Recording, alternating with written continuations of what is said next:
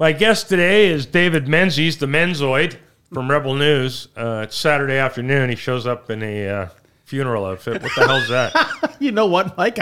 I think that might be a good backup career to have in this business.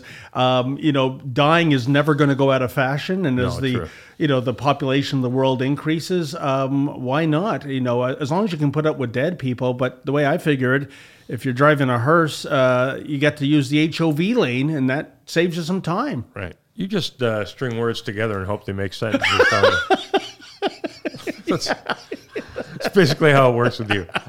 Well, you throw the... I followed none of that. I think what you're trying to say is thin the herd, but I'm not positive. Well, I'm saying thin the herd can be... I think you're a supporter of coronavirus. That's what I got out of that. Well, that would be very good for the funeral director business, wouldn't it? Yeah. The four horsemen of the apocalypse, I think, get preferred parking at the funeral home. By the way, I don't want to say your buddy Trump is dumb, but he's banned the importing of Corona beer in the U.S. No, he hasn't. Yeah, as of yesterday. Well, actually, believe it or not, Mike, it's a true story that Corona sales have plunged. And it's kind of like you scratch your head and think, are there people out there that are completely moronic? Not only that, Dave, but virus sales are almost down to zero.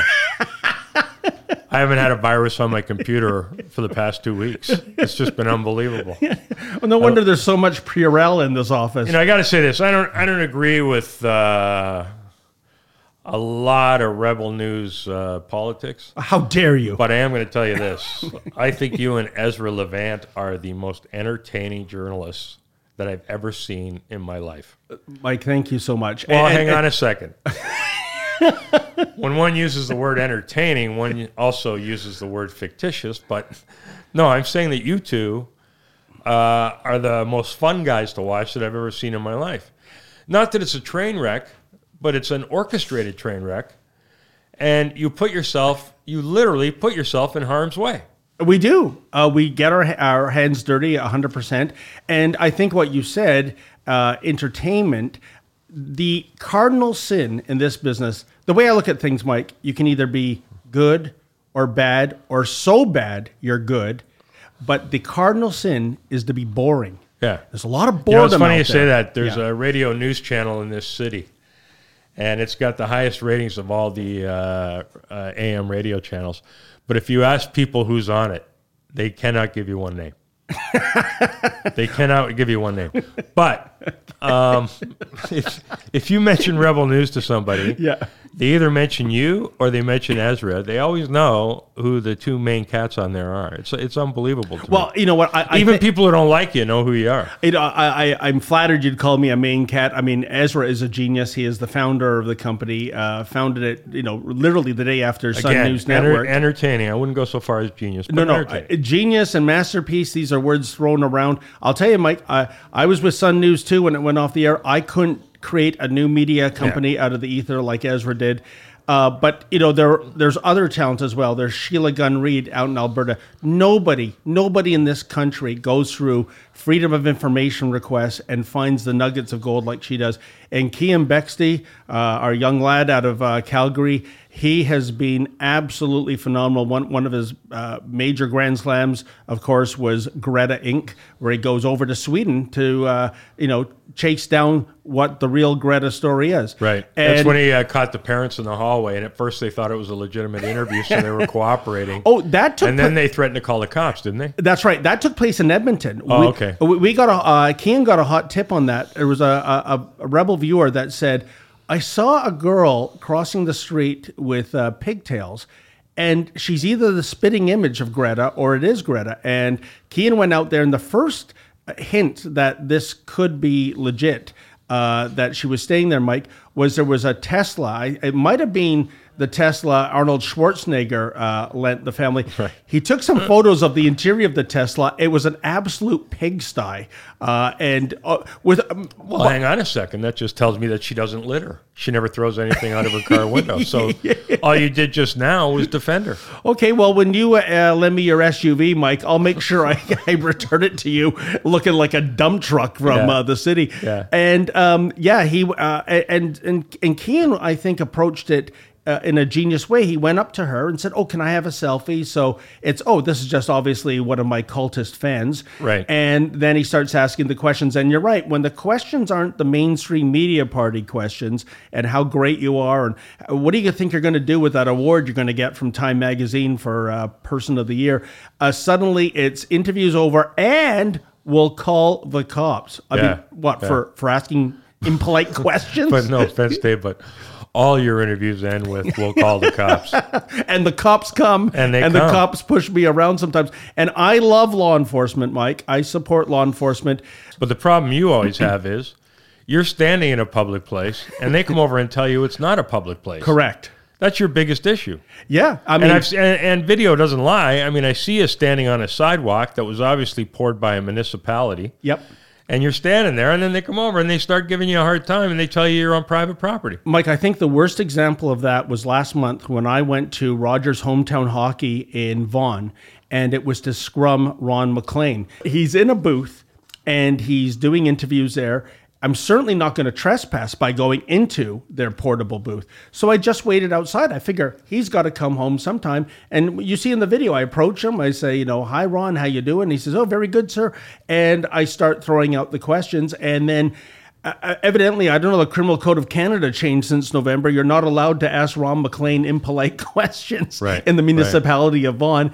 And that's what came of it. I never dreamed, Mike, for a second this was going to happen, that a dozen police officers, almost like they're Rogers private security guards, would descend upon me. In fact, I was having memories of the movie RoboCop, how Detroit outsources policing to Omni Consumer Products. And, because that's what it seemed like to me. And I actually got some footage later on of the Rogers head honcho there having a football scrum with the cops, telling them what to do. Well, what the hell does that, Mike? It's funny you say that. First time I ever noticed that was when I was on my motorcycle on the 407, which is a toll highway. Yes. And we all knew that without a transponder, motorcycles were not built. Oh, don't they take a picture of a motorcycle They do plate? now, but they didn't then. You okay. could just pull over to the side a little bit, and the camera would miss you. And if you didn't have a transponder, they didn't bill you. So I'm on the 407 one day, and I get pulled over by an Ontario provincial police officer, and he asked me if I have a transponder. I said, "No, I don't." And he started giving me a hard time about not having a transponder for my motorcycle. I said, "You don't have to have a transponder." Correct. And I finally turned to him. I said, "Since when have you guys become a collection agency for a Spanish company that owns the 407?" And the guy backed off, and he let me go. That's because he had nothing. I got to tell you the funniest 407 story I ever heard. And by the way, folks, if you've never been on the 407, like Mike said, it's an electronic toll highway. So whether or not you have a transponder, there are cameras that take a picture of your license plate. And if you don't have a transponder, they find out where you live and they send you a bill. And boy, that was a lot more sensible than your opening statement. So had a beginning, a middle, and an end. Okay, well, Mr. Journalism. Here's the funny story. There's a minivan merging onto the 407, and there's a police officer behind the minivan. They're just driving along, merging on, and when it gets to the array where the camera is, to the cop's surprise and later shock, he sees the hatch of the minivan pop up a few inches, and a tiny little hand covers the license plate. So there was like an 8-year-old kid in the minivan, and the father had told him, "Now, before we go past these cameras, stick your hand out." Stick it over the plate. Yeah, I mean, you're merging at 90 kilometers an hour, and you got Junior hanging half his arm so the out. Cop nailed him, pulled him over. Oh, of course, yeah. Yeah, that's great. You get hit with child endangerment for that. And as well you should. Yeah. You know what? You want to save $7. Plus, if the kid wasn't wearing a glove, it's kiddie porn. I imagine they went after somebody at the 407. And let's not forget about the seatbelt violation. Yeah. Oh, yeah. Everything. Jeez. Yeah. But that's where I support getting the book thrown at you when you put a little kid like that in endangerment. But a funny story just because it ended without anyone getting hurt. Yeah. What's your dream job? You know what? I think I'm living my dream job, Mike. What, being crowdfunded and not knowing what you're getting paid every month? Listen to me, Ezra Levent, in the 5 years of the Rebel, and we just this month celebrated our 5th anniversary. He has never missed payroll, and Okay, here's the big question. Yep. What is payroll? Well, I don't know those. I'm not being evasive. I don't see the books, but I can tell you this, Mike. I will wear it as a badge of honor that, unlike the media party, we do not take a cent of government funding. We don't get the 1.5 billion in welfare the CBC gets. We don't get the 595 million the print media gets. We don't get the 150 million the magazine people get. You didn't get the bailout? No, we wouldn't accept the money if it was offered, as if that would ever happen. Let me just say this to you. I have seen the stories on Trudeau, and if you guys expected government money, you're out of your fucking minds. Well, it's quite the opposite. Now there's rumblings that they want to regulate the internet news media. They still haven't given a definition for that, where we would ostensibly have to apply for a license. This, Mike, is something absolutely specifically targeted to try to put us out of business. It will not, if it gets to the Supreme Court, it will not meet that, it will not survive that challenge. I don't think it's going to fly at all. I don't either. I mean, even people in the mainstream media, when this was first floated, there was outrage. And Stephen Guilbeault, the minister who was responsible for this, what I likened it to, Mike, it was kind of like he was the lion tamer, and he walked into the cage to do the act as usual. And suddenly the lions, instead of sitting on their podiums like pussycats, they started baring their teeth and swatting at him. What I'm saying is that this government has bought and paid for so much media that they figured this would it'd be an easy sell, and it's not. And it was kind of like the lion tamer starting to panic and sweat because what the hell? These alpha predators are supposed to be domesticated, and for a change, the domesticated members of the media party reacted with outrage about this, as well they should. Right. You did a story a couple of months ago on an MP who you believe is, I guess, an Iranian asset, right? Indeed, Mike. It has been reported by one of the people. I should point this out. There's a foreign journalist, freelance journalist, who on TV overseas made that allegation about Majid Johari. He's the MP for Richmond Hill. And he's a liberal. He's a liberal. And funny story about that riding, by the way. The Conservative went to bed thinking he was the MP for that riding, Costa Minigakis. Yeah. Because at the end of all the polls, he was the winner in Richmond Hill. But there was one poll left to count. It was the one in Ottawa, not in Richmond Hill, of foreigners voting. And guess what happened? Overnight, it flipped. Right. Just by a couple hundred votes. And that, by the way, was one of the ridings, too, of the 7 or 8 in Canada, that if you took the PPC candidate out of the mix, it would have gone Conservative. So that was a tragedy that Johari was able to get back in. But the source for that journalist, who for that information about being a paid asset, a couple months ago, he's walking down the streets of Istanbul and took a bullet right in the head. Yeah. So there are other people out there. There's a activist in the Canadian-Iranian community, Mr. Pooley, who is doing incredibly diligent work digging up stuff on Johari. And there's stuff that isn't allegations, Mike, that the fact that he had members of the Iranian parliament come to Canada on Canadian soil to have meetings with. You know, when I went to... Johari hasn't sued anybody for defamation, has he? Not that I know of. No. And I can That's tell always telling, by the way. Well, I can tell you this, when not only that, Mike, but in Richmond Hill, in his very own writing, at the Richmond Hill Performing Arts Center, okay, when they had the vigil for the Canadian victims, and let's not forget, 57 Canadians died on that flight, you had municipal, provincial, federal politicians of every stripe. Why was the MP not there? Because I'll tell you, the Persian community that was at that vigil would have, well, I wouldn't say attacked him, but they would have heckled him. They would have screamed at him. Right. I've just found that so shocking and so telling that the MP for the riding that the vigil, and there were people from Richmond Hill that died on that flight, was AWOL. Just an absolute disgrace, Mike. There's also a big Jewish community up there. You know, in terms of the demographic, I know for the Richmond Hill riding itself, 11% or 12% are members of the Persian community. I would say there's a large Asian community too.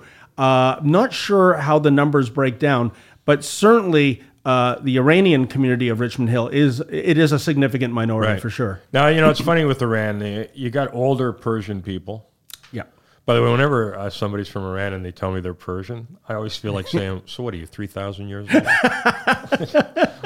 What are you trying to do here? Why don't you just say Iranian? You know what I mean? I have a female friend who I like very, very much, and she always says she's Persian. I always make fun of her for it. I go, well, you look great for 3,000 years old. But insofar as the Iranian community goes, the older Iranian people who I guess liked the Shah and didn't like the overthrow, they're certainly they would certainly be against Johari. Yes, but it seems like the younger ones are pro Iran. Not my experience, Mike. I can safely say this, that every single member of the Persian community, with the notable exception of Mr. Johari, the Liberal MP for the riding, every single Iranian person I have met have nothing but bad things to say about the regime. If they could rejig the time-space continuum to 1979, there never would have been regime change. And listen, the Shah, let's be honest. Bad guy. He was not a Boy Scout, I'll tell you this. But if you asked Iranians confidentially living in Iran if they could have him back as opposed to the Ayatollahs running that country now, 100%, Mike, they are suffering from buyer's remorse.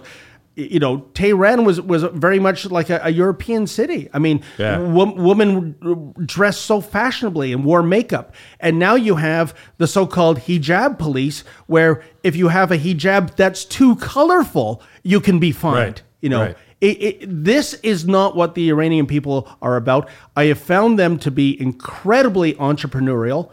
And in one of the reasons I think they came, I was talking to Lou Skizas, formerly of AM 640.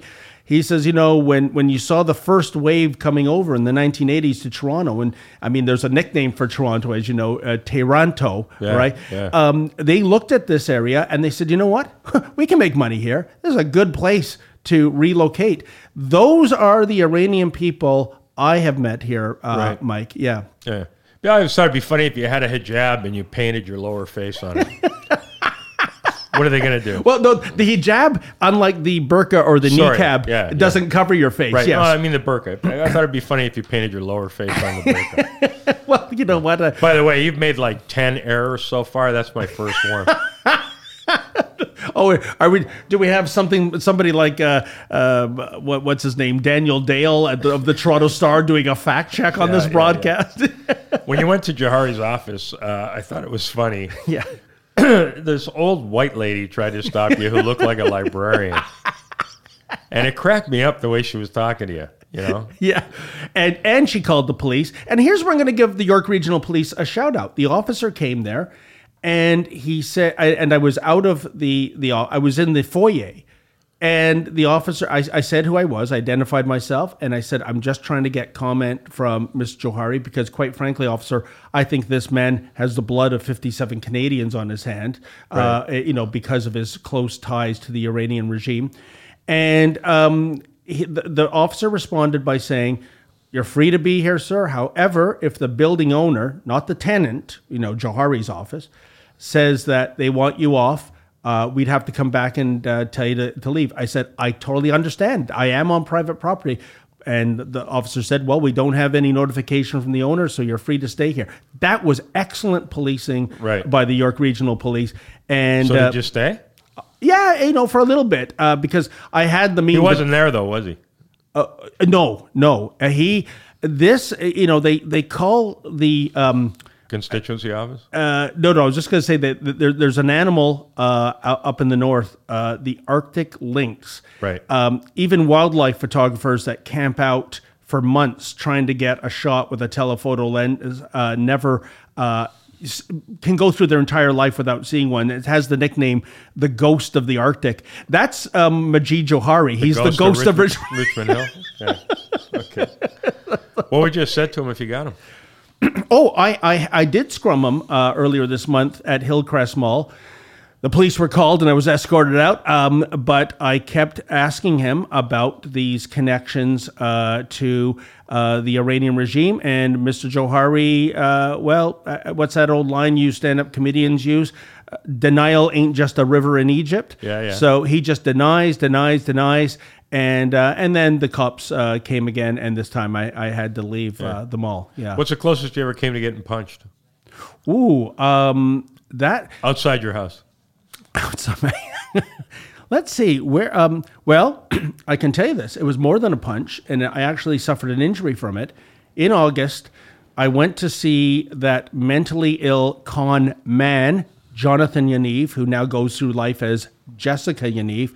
He's the guy that is going to immigrant women who run spas out of their house, right, demanding that they shave his balls, right, which they don't have training for and they're uncomfortable with, and he's filed more than a dozen... There's training for shaving balls, Dave? Well, you know what? I'm sure if I went to church in Wellesley, somebody there could answer that Don't question. get me wrong. Thank God there is training for it.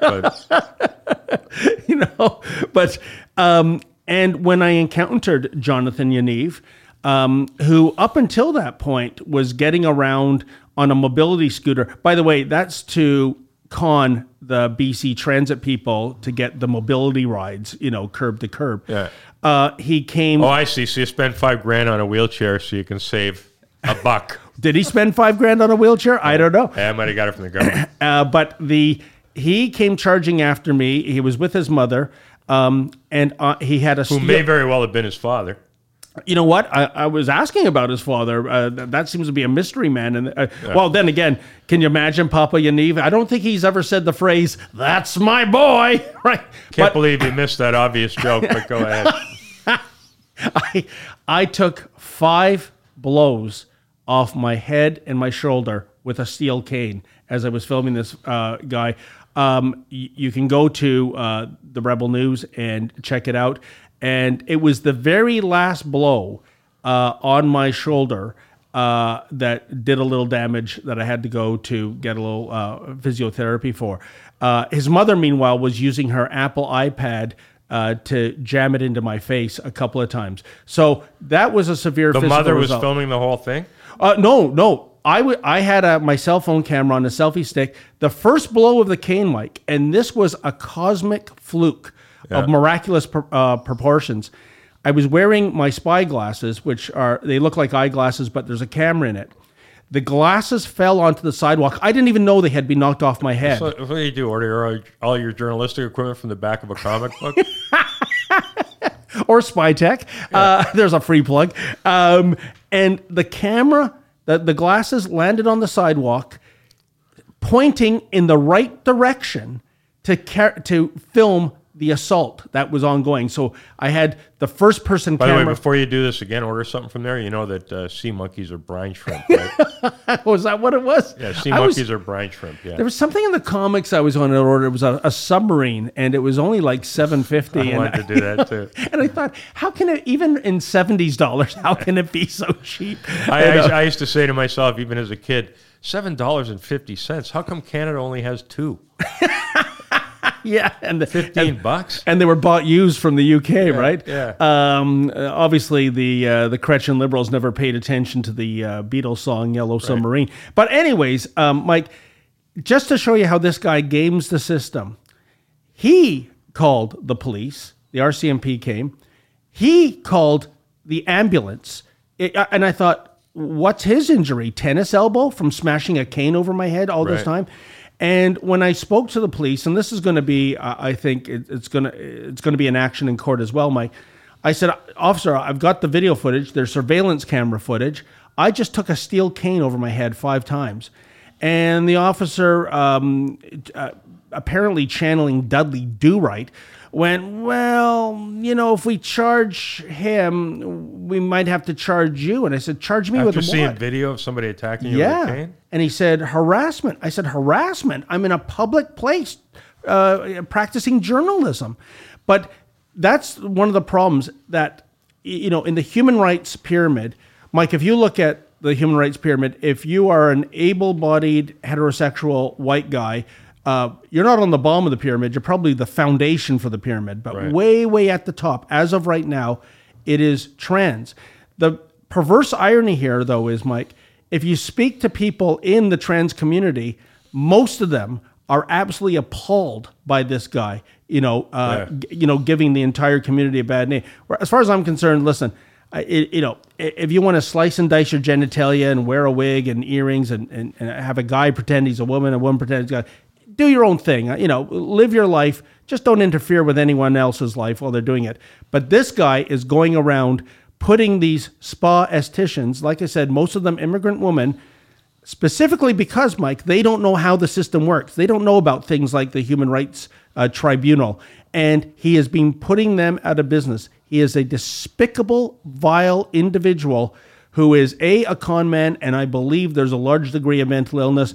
We'll see what happens when the courts... What do you mean by putting them out of business? Winning at the Human Rights Commission?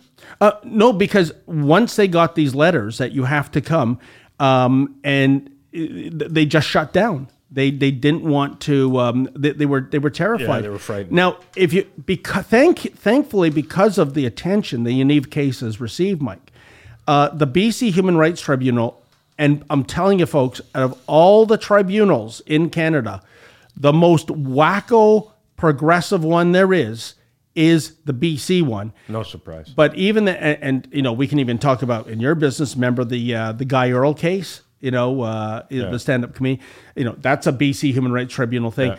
Even they, thanks to the attention, decided that on 3 of the complaints, they awarded the people he was complaining about $2,000 each damages. That is almost unheard of. Right. A Human Rights Tribunal not being in bed 100% of the way with the complainant as opposed to the defendant. Right. Yeah. So how do you think it's going to end? What do you think? How do you think it's going to end for? Well, I am. My biggest question. I think it's going to end badly. He's had those 3 defeats at the Human Rights Tribunal. I'm sure there's going to be more of those. He is right now in court for having possession of a prohibited weapon. He went on to a podcast, Mike, and showed off his taser. Right on. It's illegal to have one. Pardon me? Illegal. Exactly.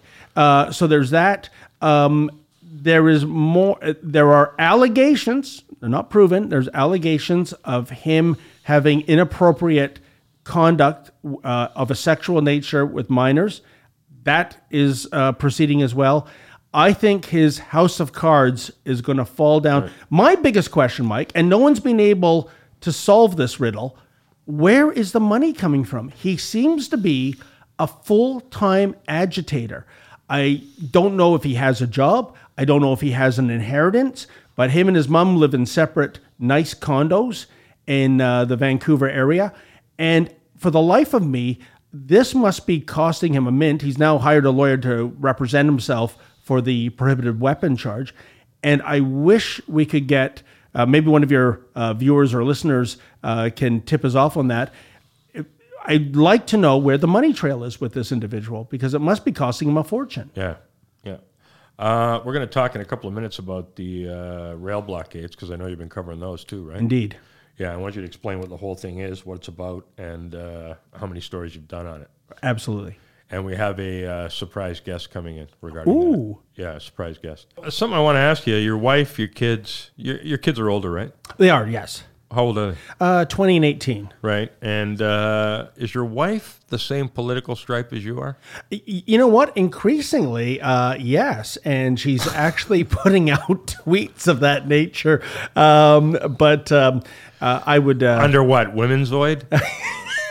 Well, I'd like to refer to her as Lady Menzoid, but right. I think she does her own thing on Twitter. I only use Twitter, Mike, to tweet out my Rebel News stories, and that's it. Yeah. What about the kids? Because I find if your kids are 20 and 18 and you have the political stripe you have, they usually hate your guts, and you got to put a piece of Scotch tape on your hood every night so you can make sure they haven't planted a bomb. You know, this is the thing, and this is, I find, so depressing and so telling of where we are in society today. In my house, yeah, it's pretty much as right-wing as it can get, I would say. But even... What, your kids too? No, this is the thing I'm leading up to, Mike. Yeah.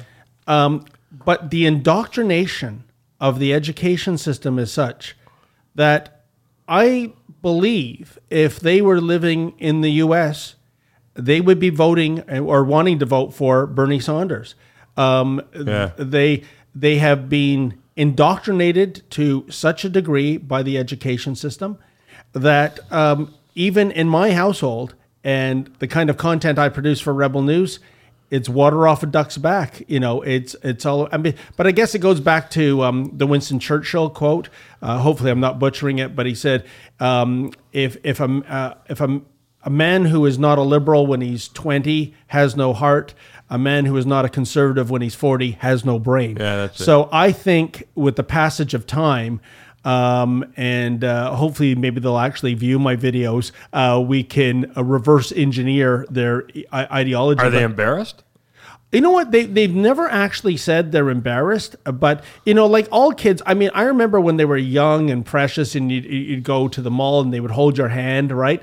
And then there's that age, I guess it's around maybe 12, 13, where you go to the mall, there's no more hand-holding, certainly, and if they see any of their friends at the mall, suddenly you are radioactive waste. Right. You That's are always been the toxic, way. right? Yeah. So, by the way, if your kid's 20 and holding your hand at the mall, I think that's even sadder. Just to get that point out there, Dave, I'm sorry you're yearning, but believe me, you're better off. Now you have a hobby that's kind of weird, which is continuity in movies. Oh, well, no, I said that off air. There was something behind me, I think, that we had to move. And I likened it to, I think I might be a unique individual on the planet for actually spotting a Stanley Kubrick movie continuity error, because, as you know, Mike, Kubrick was such a perfectionist, and this is why his movies took so long to make and would always go over budget, that, a character walking out of a storefront, a 3-second scene, he might shoot 29 times. Right. And there's this, and of course, around 1980 when The Shining came out, I was an usher at the dearly departed Hollywood cinema, because that's what we do in Toronto, right, Mike? We tear down these glorious, majestic cinemas like the Hollywood and the Highland, which was next door, and because we need more retail, apparently, or more multiplexes. But the Hollywood was a beautiful cinema, and I was working as an usher, and I watched The Shining, maybe 499 times.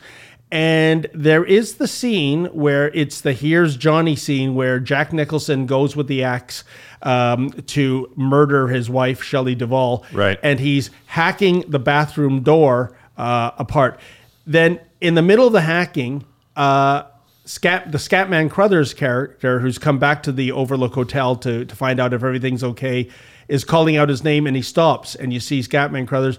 And then when it gets back to the bathroom, there's one extra panel, right? Of that bathroom door missing. But he stopped the axe swinging. So there's no way that he could have taken another panel out. So there was obviously a continuity error that even the master Stanley Kubrick. And when I saw this, I had an epiphany. It was like, seeing a religious vision or something, Mike. But, I think if there's any film buffs in your audience, they probably found that to be a fascinating story, and everyone else is maybe changing the channel right now. But you brought it up. I'm going with, while they cut the Scatman Crothers, you took one more swing, Dave. I don't know. I wouldn't call that a continuity issue. I'd call that a David Menzies issue is what I'd call it. Right. Well, watch the video, folks, and tell me if I'm right or wrong. I'm dead right on this one. Now, you wanted me to tell you the Edelweiss story, right? Oh, yeah. Yeah, my dad took us to see Sound of Music in, 67 when it came out again? And, when the Van Trapp family sang Edelweiss, I saw him looking at us, and I knew what was coming next. Next thing you know, my two brothers and I are forced to stand up at family gatherings and sing Edelweiss. Hated every minute of it. And I swear to God, he called every store in town. We lived in Galt. Yeah. He called every store in town trying to find Lederhosen. And that was the last straw for my brothers and I. I was 9. One brother was 8, and the other guy was 4. And my middle brother, Pat, and I got together and said, there's no way. I'm not doing this anymore. So finally, we were in the car on the way to a family function, and my father started mentioning, you know what you got to do when you get there, right, boys? And my brother turned to him and said, you know that movie's about fucking Nazis, right? We're not doing it anymore. And that was when the band broke up. And my younger brother had no say, so he had to go solo with Edelweiss. Oh, and to think this could have been Canada's version of the Partridge Family. Oh, my God. It was just unbelievable. It was just not to be. It was just unbelievable. Yeah. But you know what? How on local radio, Mike, you don't hear these kind of anecdotes. You don't hear these. No. And what makes it funny is it's so true. And another thing that makes it funny, I mean, I have a collection, and I fully endorse this book. It's more than 10 years old. It's called Not So Funny When It Happened. And it's a collection of some of the best travel writers' nightmare stories. I think a lot of them never got published because that's not what the travel press does. Right. But this is the best travel writing because there is no better humor than unintentional humor. And who wants to read a story about you going to the Caribbean? The weather was perfect. The meals were fabulous. And it's perfection. That's boring. But you end up going to, I don't know, the running of the bulls. And that is actually the picture of the collection of essays called Not So Funny When It Happened. And it's a bull's horn going through a guy's thigh. Now, when, you're in hospital, you're in pain, you're in agony, but wow, Mike, do you ever have a story for the ages, don't you? I thought a great travel story would be, I thought my wife was gullible enough to believe that all-inclusive meant we could fuck other people. Oh, jeez. That'd be a great travel story. Please, I scare easy. Now let's talk about the what's going on in Canada right now, which is the native railroad blockades. Yeah, and I wouldn't qualify it, Mike, by saying native because some of the blockades I've been to, such as the Hamilton one, have been Antifa. Yeah, that was the Antifa rail blockade. Although you better tell that to the likes of members of the media party like the Toronto Star. I swear to you, Mike, they had a story on the protests that I covered out in Hamilton off of York Boulevard there. And they quoted one woman. They said, I don't know her real name, but, Sarah Fisher, who identifies as being Native. Well, what is this, Elizabeth Warren? I mean, are you kidding? This is our version of Pocahontas? You mean to tell me a guy like me of Scottish ancestry can go to a railroad track and go, I'm Mohawk, actually, not McDonald. I went camping once, so I'm Ojibwe. Yeah. Because I didn't have a tent. I drove here in a rented Jeep Grand Cherokee, right? Therefore, I am in it. So when I went there, Mike, it was... And I urge your audience to check out that on Rebel News, because even if you don't agree with our politics, the rule of law is the rule of law. And what was incredible, the media party was covering this with telephoto lenses from about a kilometer away from the protest. I hopped a barrier, went down to the tracks, went right into the lion's den. And I'll be honest, I was scared, but you never show that there's, you're sweating. The police were much further back. They were observing everything. I think if they weren't observing anything, I would have been beaten like a rented mule. And basically, I looked at this camp, which was just a bunch of white social justice warriors having a campfire. One of the best lines was, I focus in on these 3 bags with LCBO logos on it, right? And there was a commentator on the video, and he said, Mike, what kind of anarchists are these? They went to an LCBO store and bought their liquor. They didn't shoplift it. You pussies, right? So because of the LCBO, I mean, like the security will hold the door open for you as you take your liquor out if you got both your hands full. So anyways, later, I went up to the cops. The Hamilton cops had really no comment, but we have, if you can believe it, folks, rail police in Canada. CN and CP both have they're actual police forces. And they're real. When they're on CN and CP property, they're real cops and they have real guns. They do. Why don't you tell people the story about the time you were walking your dog on the railroad tracks about 10 years ago? Well, this is an incredible story, Mike. This is the first time I ever learned there was such a thing as rail police. And I was walking across a shortcut that is taken by about, 300 people a day at the time. The vast majority of them being probably elementary school children. Yeah. And for some reason, CN dispatched an officer. His name is Richard DiBiase. I think there is a special place in Hades for him when he shrugs off his mortal coil. And I was, as you said, I was walking my dog, and shrugs off his mortal coil. Wow.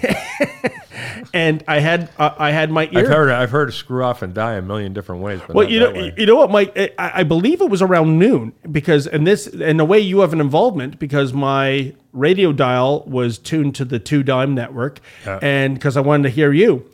And so I have walked across the tracks. Now, by the way, folks, this wasn't me going through a forest in some remote area. These rail tracks also cross the sidewalk and the road, right? It's a level crossing. So it was just to save a little time in terms of going around the subdivision. I'm walking along, and about 100 meters to the east, I finally hear a horn. I turn around, and on the sidewalk, facing the opposite way, is an SUV. And I thought, it startled me. I thought that this guy was in an accident and he hopped the curb. Right. I see the CN logo. I figured it was a security guard or something like that. And what DiBiase said to me is, his opening line was, "I saw what you did back there." Now, he hasn't even identified himself as a police officer. The nature of trespass is that if you trespass somewhere, you're told, leave. If you don't leave, then you're charged. But I am now, like I said, about 100 meters away from the crossing. And basically, I had no idea what he was talking about. So he started lecturing me about the, not doing the shortcut anymore. And he wanted my name. Now, the only reason you would give a name to an officer, unless you're in a vehicle or a licensed establishment, Mike, is if you're being charged with something. And I said, "Am I being charged with anything?" And he said, "No." Then I said, "Then I will be on my way." So I start walking, and then he said, "You're under arrest," like a second later. And I go, "For what?" He said, "Trespassing." Gets out of his SUV. I have 2 hip replacements. He kicks me right in the knee. I said, "Are you out of your mind? What are you doing?" Because he wants me to lie on the sidewalk. And then when I said, "I have a hip replacement," he then kicks the other knee, right? So there's a train actually coming now. Traffic is stopped. I walk over to the cars that are idling, and I say, "Somebody call the police. Somebody call the police." And DiBiase starts yelling, "I am the police. I am the police." What happens then? And by the way, Mike, if you were, this is the year 2014, April 2nd. For my great white whale is a white Acura RSX because there was an Asian lady in the passenger seat filming this. If I ever get that film, not only is DiBiase out of a job, I would say, but he's in jail. Anyways, he then tackles me. He then puts handcuffs on me. He is on top of my back. Yeah. And I see an amber-colored bottle with a straw, passing in front of my, which he's taken out of his utility belt. I thought it was a water bottle. I thought the guy was going to get a drink. Mike, it was pepper spray. Yeah. And at point blank, each eye, he doused me with pepper spray. I'm already on my stomach in the slush. My arms are handcuffed. And now and by the way, folks, you never want to get pepper spray. It took, I think, about a week for the remnants to finally get out of my eye canal. And what happened then was that I was charged with trespassing, assaulting a peace officer, and resisting arrest. Thankfully, I got a great, fantastic lawyer, Lawrence Ben Eliezer. Fully endorse him. He's a wonderful lawyer, criminal lawyer. It cost me a fortune, even though I was in the right. And the epilogue to this, Mike, is representing myself because I don't have a lot of money. I decided to sue CN in small claims court for $25,000, which would at least return some of my money. And I was representing myself, like I said. Did you get off though? Did you get the charges dismissed? Oh, they were, yes, yeah. Just a peace bond was applied. And thank you again to Mr. Ben Eliezer for that. When I went to small claims court, what was incredible, I finally found out why the term railroaded was invented, because we went to the settlement conference. I could have told you what it was. Yeah, I know that's another, and I want to hear that story. And basically, CN's lawyers said, we don't care about the facts of the matter. We don't care that you're assaulted. We don't care about anything. If you want to go to trial, we'll go to trial. And you know what? If we lose, we're going to appeal it to the Superior Court. And if we lose that, we'll go to the Supreme Court. And the judge said, I'd like all the CN people to leave right now, and I want to speak to Mr. Menzies. And what he said is, he said, look, I'm not taking sides. But he said, these guys are playing hardball. I don't know what your financial situation is, but I can tell you one thing. Before this case moves 1 degree on the dial, you're going to be soaked for $100,000.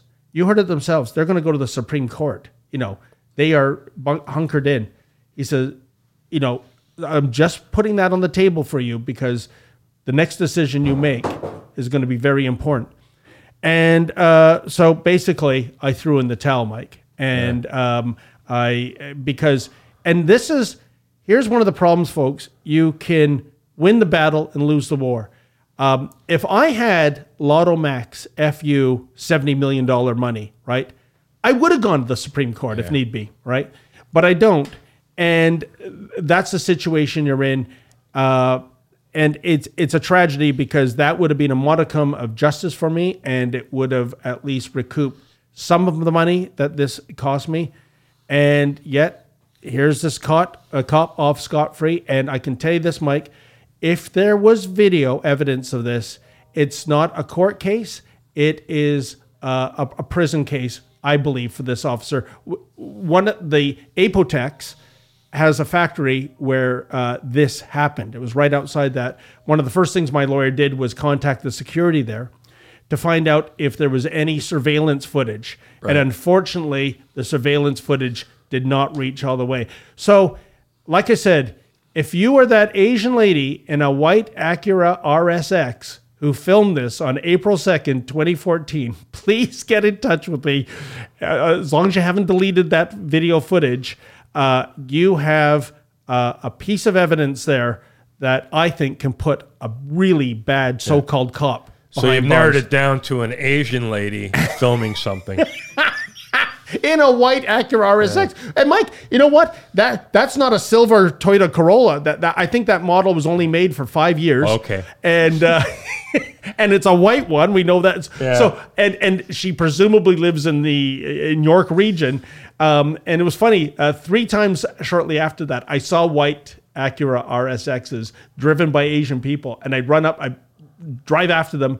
And I go, were you at the railroad tracks on April? And it was always, you know, have a TV show called David Menzies, Racist Private Detective. How is that racist? I mean, you know what I got out of that whole 10-minute story? Oh, no. You have a really disloyal, shitty dog. Well, where was your dog when all this was going Dexter on? is a golden doodle. And it is an incredibly affectionate animal. But they don't like to get involved. No, he was running in circles, barking, right? Yeah. And Mike, I can tell you this. Again, York Regional Police acting very good on this situation because they came on the scene as well. And evidently, I had to go to York to the Major Mackenzie detachment to get mugshots and fingerprints. Yeah. And I walked there, and there's a lot of rough trade there, a lot of people that look like criminals. I'm there in a suit and tie, and the officer, he says to me, what's this story? Tell it to me in 30 seconds or less. And I told it to him. And he said, you know what? He said, I'm not going to do their dirty work here. I'm not going to take your prints and do your mugshots. To hell with that. Let them do it. He was so appalled by that. I told my lawyer this. He says, are you sure, Dave? Because if you don't get that done, if there's no record, that's contempt, right? And, you know, And so that was how egregious they acted. Second thing, Mike, at the time I'd been living in this subdivision for 16 years. As I said, this happened on April the 2nd. On April the 3rd, the very next day, and my lawyer very prudently told me on April 2nd, you go back to the crime scene and take as many photos as you can. And I'm glad I did. On April the 3rd, after 16 years of there being no fence and no trespass signs. Suddenly they're up. Yeah. Yeah. See what happened? Yeah. Already covering their asses, right? Less than 24 hours after this egregious thing. So when you go up against a big corporation, right? And my problem is this. My final note on this, Mike, is that there is no civilian oversight of these rail police. There is no SIU unit to... I've heard lots of horror stories about these guys. Yeah, the companies themselves are responsible for their behavior. And if CN and CP, their mission statement is, well, to return shareholder value. You think they're going to spend money going after their rotten cops? No. No, exactly. All right, and we're going to talk more about the railroad blocks that have been going on. Okay. And this reminds me of a scene from Annie Hall, where they're in the movie lineup and a guy in front of Woody is explaining Marshall McLuhan. And then Woody goes to the back of the line and brings Marshall McLuhan up. And Marshall McLuhan says to the guy, obviously you know nothing about my work. That was my favorite scene in Annie Hall. Yeah. And then Woody Allen breaks the fourth wall and says to the audience, wouldn't that be beautiful if that really did happen? Yes. Well, I have something beautiful that's really going to happen. Okay. We have Ryan Belrose here. Come on in, Ryan. Ryan Belrose. Holy mackerel. And Ryan is an expert on the railroad blockades because Ryan is a native activist and he's someone who's trying to bring clean water to reservations. And he knows everything there is to know about this situation. Yeah. So we're going to double check all your horse shit. Okay, then. But before you do, I'm surprised, when I came on your show, the first thing you said to me, Mike, is I look like I'm going to a funeral, or I look like a funeral director with my beautiful suit that I got from a Harry Rosen outlet store. I can't quite buy my suits at the real Harry Rosen. Meanwhile, I'm looking at this Ryan guy. He's wearing shorts. It's like minus 16 out there, right? Yeah. I mean, like, I'm almost expecting Annette Funicello. What was that woman's name? And a bikini. We can have beach blanket bingo. I mean, what are we going to the beach? Like, how come you're not busting his balls about that attire? Well, that's what I wanted. Because he's going to open with Edelweiss. One song I will never sing. Now, Ryan, you know a lot about what's going on with the pipeline, the rail blockades. Yeah, I've been following. And Dave says 20 out of 20 councils. I was listening. Is that factually correct, Ryan? You know what? Factually, yes. Thank you. I'm gonna get towards some stuff because actually, especially after listening to your story about the railway cops, I kind of would expect you to be a little more empathetic after dealing with that, just because you kind of got a little bit of a taste of what being an Indian in Canada is like sometimes. Oh, really? Yeah, because like listening. By the way, if you'd gone 4 feet to the right, you would have been out of his jurisdiction. Where you weren't too bright. Could have done a little jig and been like, "Look what I can do," The reason I thought that was kind of an interesting story was because that's literally how we see this whole thing breaking down right now with the government. Right? You're being told you're trespassing. You had no idea. For a lot of Native people, we're like, this is our land. How the hell can we be trespassing? Right? So it's an interesting thing for me sometimes to watch the cognitive dissonance from, look, and I'm fairly right-wing myself, but I'm just saying, like, when I was listening to your story, I'm like, so why does he not understand why some of these people feel the way they feel? If somebody from the government... Well, explain the story. It's a natural gas pipeline going right across the country. Yeah. And it's, and they're here's my thing. Yeah. They're at the train tracks. Blockades are everywhere. Yeah. Why not just why didn't the government just say, well, we're going to run the pipeline along the right-of-way of the railway track that already exists? Which you would think would be the simplest solution. Yeah. But unfortunately, it would also mean disruption of railway service. I know that's really ironic and while they're building it. Yeah, it's kind of ironic and funny. We're talking about, disruption of rail services, but that's what would have happened. It would have been delayed by the building of the pipeline. Meanwhile, the people that are actually out and about talking about this stuff, I would say, honestly, if you ask the average person, it's probably about 50-50. It's really, the numbers are a lot different than people think, because you only see the ones on TV that are rah, anti-pipeline, oil is evil, right? Well, and these Antifa people are not natives. Oh yeah, well exactly, and they're the ones that have the money. You have to remember that as well. Yep. I mean, the average guy the average native guy, he's at work. He doesn't have time to go to this nonsense, and he's not getting paid by Tides Foundation or the Rockefellers to go and protest. Yep. Now, some of these people that are at the protest have no connection to the native community at all. And those are usually the ones that are advocating for doing something stupid, doing something violent, right? Native people ourselves, we're very hesitant about that because we know where that's going to lead.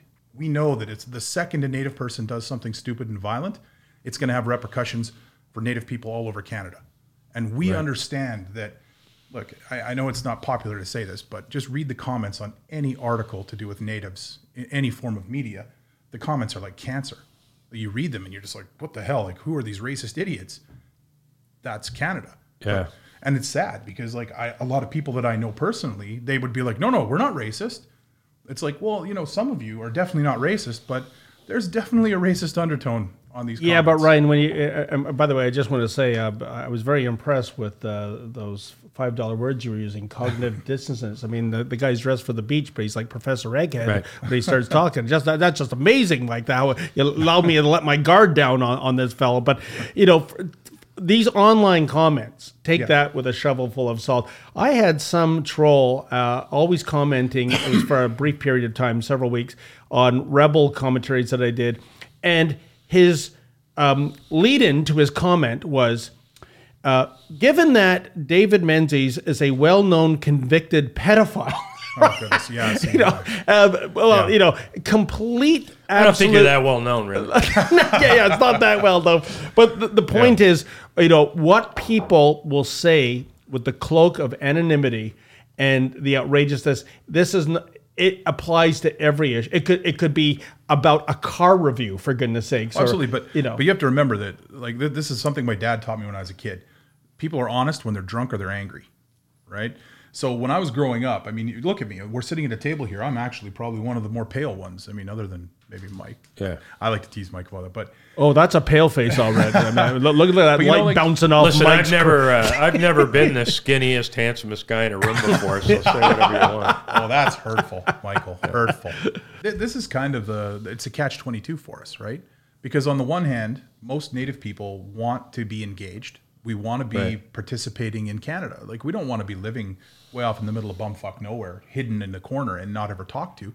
We want to be part of Canada, right? Plus, this means jobs. Yeah, exactly. But here's the problem. Good jobs. Now. Yeah, a lot of them well-paying jobs. Yep. But here's the problem now, is that it's so maximalist now, Mike. I don't have to tell you this. We talked about it already several times. And the thing is, when you talk about how maximalist everything is now, so you're not David Menzies. You're not just David, the guy that's going to talk about stuff. You're David Menzies, who works for the Rebel. Now, I'm friends with Ezra. I know the guy. But I've been told that Ezra is a Nazi and he's an alt-right winger. And it's like, I know the guy. Kind of hard for a Jew to be a Nazi. Exactly. And this not really. It's $10 a month membership fee. I never got that defense. It was $10 a month. And just because I played 3 seasons with the Area Nations Hockey League, you've got to condemn me for life for that. Yeah, exactly. Yeah, but that's what's that joke about? I built 50 houses. Nobody called me a carpenter, but you suck one dick. That's so. But my goodness, this is turning into the Baby Blue movie here. I mean, I know we're near city TV, but my goodness gracious. But it's like you made a good point. But I'm talking about the maximalism now. Like, we can't, as a Native person, if I say online, this goes for everywhere. I say it on Twitter. I say it anywhere else. If I say, maybe, just maybe, instead of looking at everybody as my ultimate evil enemy, maybe I should just talk to them first. Maybe I should get their opinion and actually find out what they really think. Then people will say stuff to me like, "Oh, you're a government agent." And it's like my last name, just so you know, it's kind of funny. If you Google my last name, it's one of the first Métis families in Canada. And my dad wrote the Métis Proclamation, right? Like, I'm not some random, but they'll say to me, "Oh, you're a government agent," or "You're a bot." And it's like, no, I'm literally not advocating for anything crazy. I'm saying just listen to the other side. No, but Ryan, here's the point, though, on these blockades. When the rule of law is being violated, I have no problem if they went to the legislature, Queen's Park, and did a big protest. Bully for you, 100%, you're right. But they blocked rail lines, which is illegal. So they broke the law. Secondly, there was a court injunction, which they ignored. When that court injunction is issued, unlike what Prime Minister Trudeau said when he finally came back from overseas fishing for that UN Security Council seat, and said words to, well, we need more dialogue, blah, blah, blah, blah. No. When there's a court order, dialogue is over. Right. It is now, the dialogue has been done. Get off the tracks. Stop breaking the law. Otherwise, do we have a two-tier legal system in Canada right now? Yeah, I think we all know what the next step's going to be. They're going to start building it. They're going to get so far. Yep. And somebody's going to dynamite it. Yep. You think so? Positive.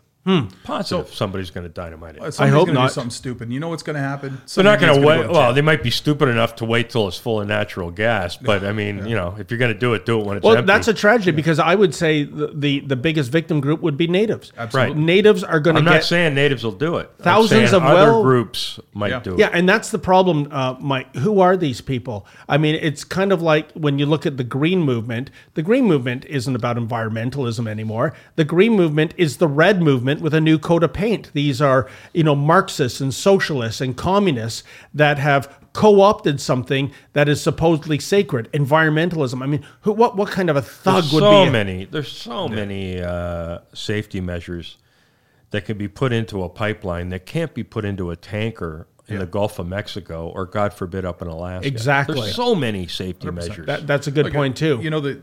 It's funny you brought that up because on that, we 100% agree. Look, the way that the native movement has constantly been co-opted. I mean, Idle No More started talking about the omnibus bills and the fact that they were hiding the slow erosion of native rights under multiple things, right? A lot of those things we actually agreed with in the omnibus bills. There were times where an omnibus bill, there's 35 things in it, we agree with 31, right? The problem was that there was stuff in there that we strongly disagreed with that was slowly eroding our rights. Now, here's the issue, and correct me if I'm wrong, Idle No More got slowly kind of co-opted. I was one of the people that I created the Facebook group for INM. It's kind of funny. I got banned from my own group because some white liberal hippie lady wrote this article about GMO potatoes and how they use them at McDonald's. And I was like, lady, most Indians can't afford to eat at McDonald's. We don't give a shit about your GMO potatoes. Right. She banned me from my own group. Well, Ryan, welcome to cancel culture, another product of the left. Yeah. Well, I'm not going to disagree. I talked with Mike about cancel culture before too, but my real issue here is that we need to talk more about native sovereignty in a nation-to-nation basis. I don't necessarily agree with the blockades, and I've made my position really clear about that. If you're trying to get people on side, the last thing you do is piss them off, right? And we want the average Canadian to say, hey, you know what? These people have been treated like garbage. We need to fix that. We don't want them saying, well, that prick made me 15 minutes late to get home to eat. Because, after an 8-hour day, you're on your way home. 15 minutes, you start seeming like a big deal. Yeah. An hour. Yeah, but Ryan, the fact of the matter, it wasn't 15 minutes. With the Belleville blockade, it was almost 3 weeks after the court order had been issued. So here's the thing about the hundreds of millions of dollars it cost the Canadian economy. And I'm not going to dispute that. Factually, you're absolutely correct. But my issue with the railroad blockade is now it's turning into this discussion where because the rule of law, right? Here's my problem with the rule of law. There are places in Canada where you guys didn't sign treaties with us. Now I'm gonna say you guys because obviously in this forum right now I'm representing the Native people. You guys are representing mainstream Canada. Okay, It's not personal. I'm just saying so for the purpose of the discussion. Yeah. So my rebuttal would be okay. We never signed a treaty in some of these places. Some of these places not only did they not sign a treaty, they didn't even know that there was such a thing as white people.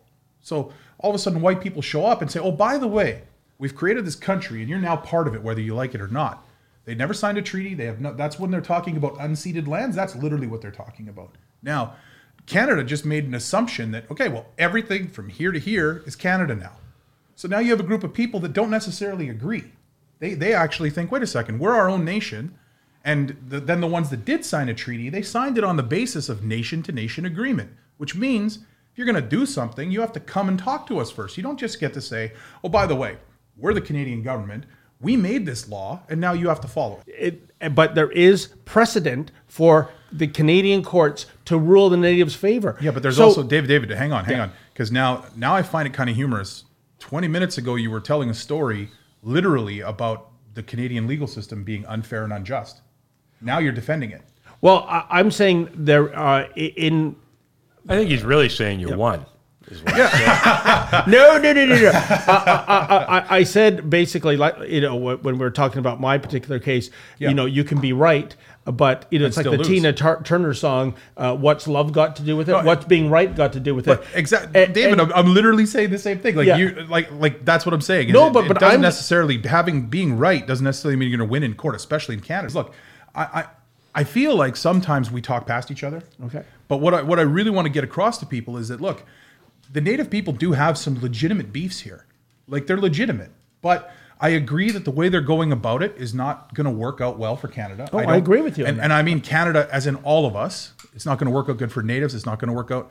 But one thing it has done is it's encouraged other Native people to step up. Now, this whole thing with the Mohawk, we know that it doesn't affect them at all. But the Mohawks do have some legitimate beefs with the government as well. Now, they're using this as a way to, to draw attention to their beefs. But at the end of the day, this is I just want to get this across to everybody, is that if we keep talking in maximalist talking points where it's all, nope, we're either 100% right or 100% wrong, nothing's going to change, and we're all stuck in this. But I am of the belief, Ryan, that the rule of law has to prevail for everybody.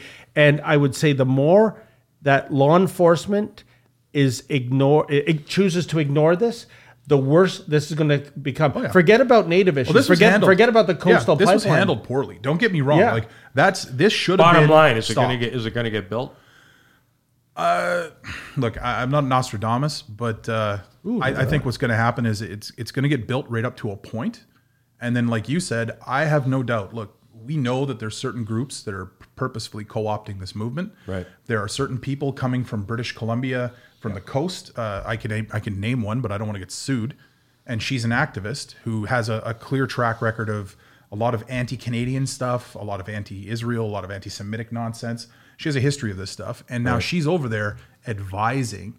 So, I mean, when your advisors are people that think that a group of people using terrorism to achieve statehood are good role models, that's not going to go well for us. Right. And Ryan, you've hit on a really good point. As I discovered in Hamilton, Mike, there was not, as far as I could tell, a single Native, although the Toronto Star quoted somebody who said she identified as being Native. Okay, thank you, Ms. Warren. But here's the thing. If you allow this to continue and fester, forget about Native issues, forget about pipeline issues, forget about environmental issues. You're going to see every half-wit lunatic group co-opt this. Vegan rights will sit down on the tracks. Yeah. Free Palestine will sit down on the tracks. Where does it end? And meanwhile, if you're in the international business community, could you imagine these Trudeau Liberals saying, hey, come to Canada and invest in our fossil fuel industry? You would be laughed out of the room. If I was in that business, I'm going to Argentina, where because you can't even get 24 half-wits off a train track for almost 3 weeks. Well, why would I look at the whole thing though? Yeah. I mean, like, some of these people are like, man, we look bad. Yeah, we do. I mean, especially the ones that are like screaming about the climate and then burning tires, like, and driving a Hummer, like one of the guys who told me to. Yep. Look, the other thing too, I think that people are forgetting too, is that a lot of these people don't represent Native people. Like, and so when I see some of these people on TV, like you said, the second someone tells me I identify as a Native, the first thing I'm going to do is ask you, okay, so where's your family? Like, who's your family? Where are you from? Every Indian in the world does that, right? That's just what we do. It's how we interact. So when they usually do this, and then they'll think for a second, and they always throw out some random, like, I'm Beothuk from Newfoundland, right? Like, they'll throw out some random tribe and so I'll tell them there's none of those people left. Like, it's like stolen valor, isn't it? Somebody pretending to be like a veteron, right? Yeah, that's what we call it, pretendians. More like stolen misery. Yeah, exactly. It's like, really, these are the people you want to steal their identity? Yeah. Like, all right, boys, thanks for coming. Yeah, I appreciate it, Mike. Nice to have you back, and Dave, amusing as always. A pleasure, Mike, and I hope your podcast takes off. It's been so entertaining. You had my pal Joe Warmington, one of the guys in the mainstream media who I adore, a man with a heart of gold. I heard him on your podcast. I think it was 2 weeks ago. He was excellent. Your interaction was excellent. So good luck on this podcast. Thanks, so glad to have you back on the airwaves, Mike. Thanks, pal.